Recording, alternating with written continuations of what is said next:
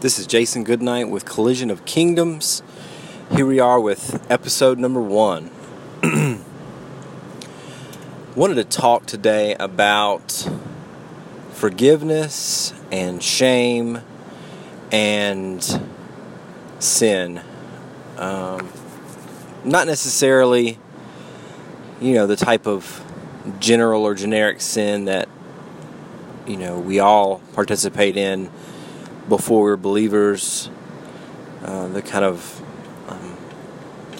no doubt, wicked things that hurt other people, hurt ourselves, potentially scar our pasts. Today, it's on my heart to talk about sins that we commit as believers and then sometimes unknowingly become distant from God because we feel ashamed by our sin. The thing, for me, over the last couple years, I've, and probably further than that, but over the last couple years specifically, I had been being led of the Lord to move. And I began to be obedient to that calling pretty quickly after I felt like the Lord was guiding me, and began to take on small projects around the house to kind of prepare the home for sale, and ultimately just kind of got overwhelmed by life at the time. I've got a lot going on in my life. I've got young kids, and I've got a demanding job, and I've got ministry things on the side that I do, and then just normal, just life stress for me as a person. So I began to be obedient to that calling and feeling that calling, or at least what I perceived to be a calling. And ultimately, I ended up living kind of in disobedience to that call to move, or that unction to go.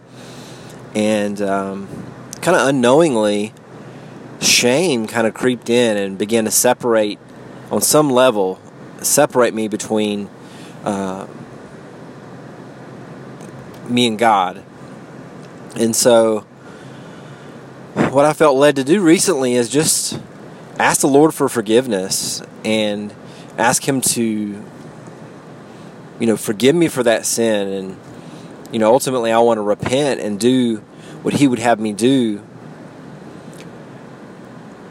And I think that can stand alone as a good point. I think a lot of people in the faith, they may be living in shame of something that, a sin of omission, where the Lord asked them to do something, or they felt His calling to do something, and then they missed it and didn't do it, and now they're living in shame. And sometimes I've got friends who may be living in decades of shame because they felt a calling in ministry and have chosen to kind of not operate that in any traditional manner. And so what I want to put the finger on today, and not necessarily to drudge up your sin or my sin for the sake of talking about it and whatever can come for that, but my point is that the adversary loves to find things like this to hurt us with, and to separate us from God, and to prevent us from walking in future obedience.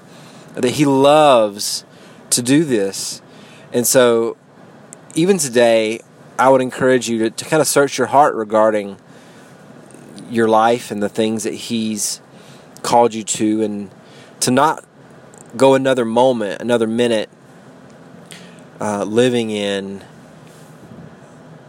the guilt of that sin. I would encourage you to confess it, to ask the Lord to cleanse you from it, to ask Him to move you forward.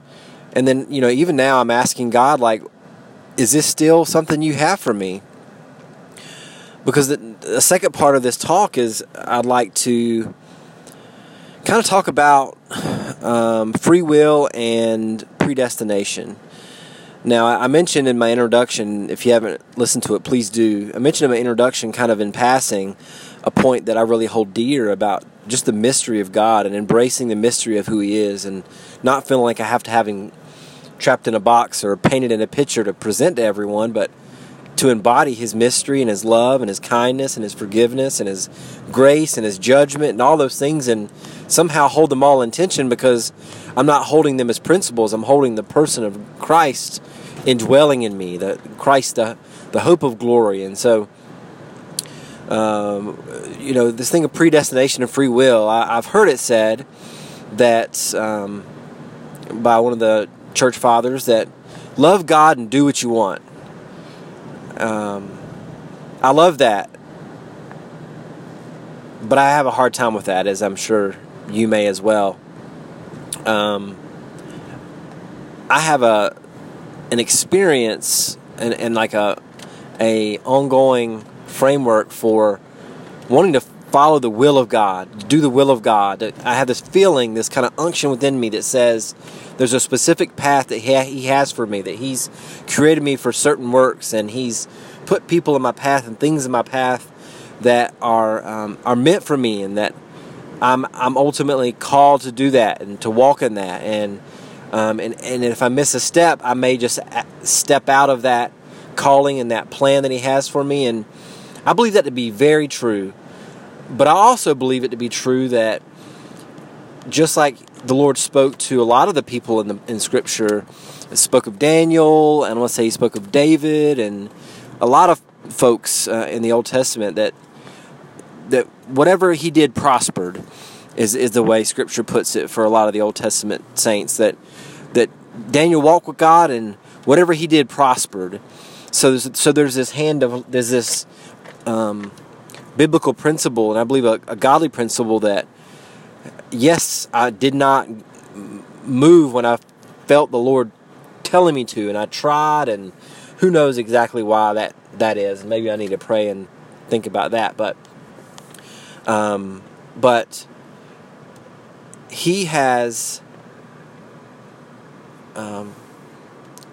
so much omniscience and so much power. I think sometimes as believers we get big-headed, as if somehow the kingdom depends upon us. And yes, we get to participate in it, and yes, it's profound in the power that He gives us to operate in it.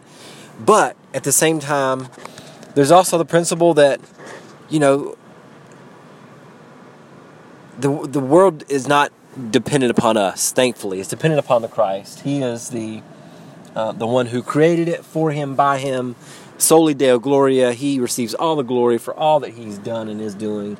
And we can rest in that. And we can choose to love Him and walk with Him and not feel like we're walking on a tightrope. And if that's you today, I pray for you as well, that you would not feel so constrained by some type of stark and hard place that you feel like this very judgmental God has for you. I think that there's a very loving, compassionate God whom also has grace for our shortcomings, and He understands how hard it is, I believe, to follow the Father and to walk with Him. So I know I opened up a few cans there, and I know I walked out on some invisible bridges. But feel free to comment, to question. I'd love to hear what your thoughts are about these topics. Live free, guys. Live freely. Love God and do what you want. Love God and ask Him what He would have you do, and do your best to be obedient to that. And then when you fall on your face, ask for forgiveness.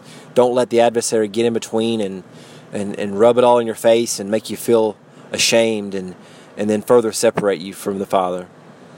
Bless you guys. I'll see you next time. This is Jason Goodnight. Have a great one.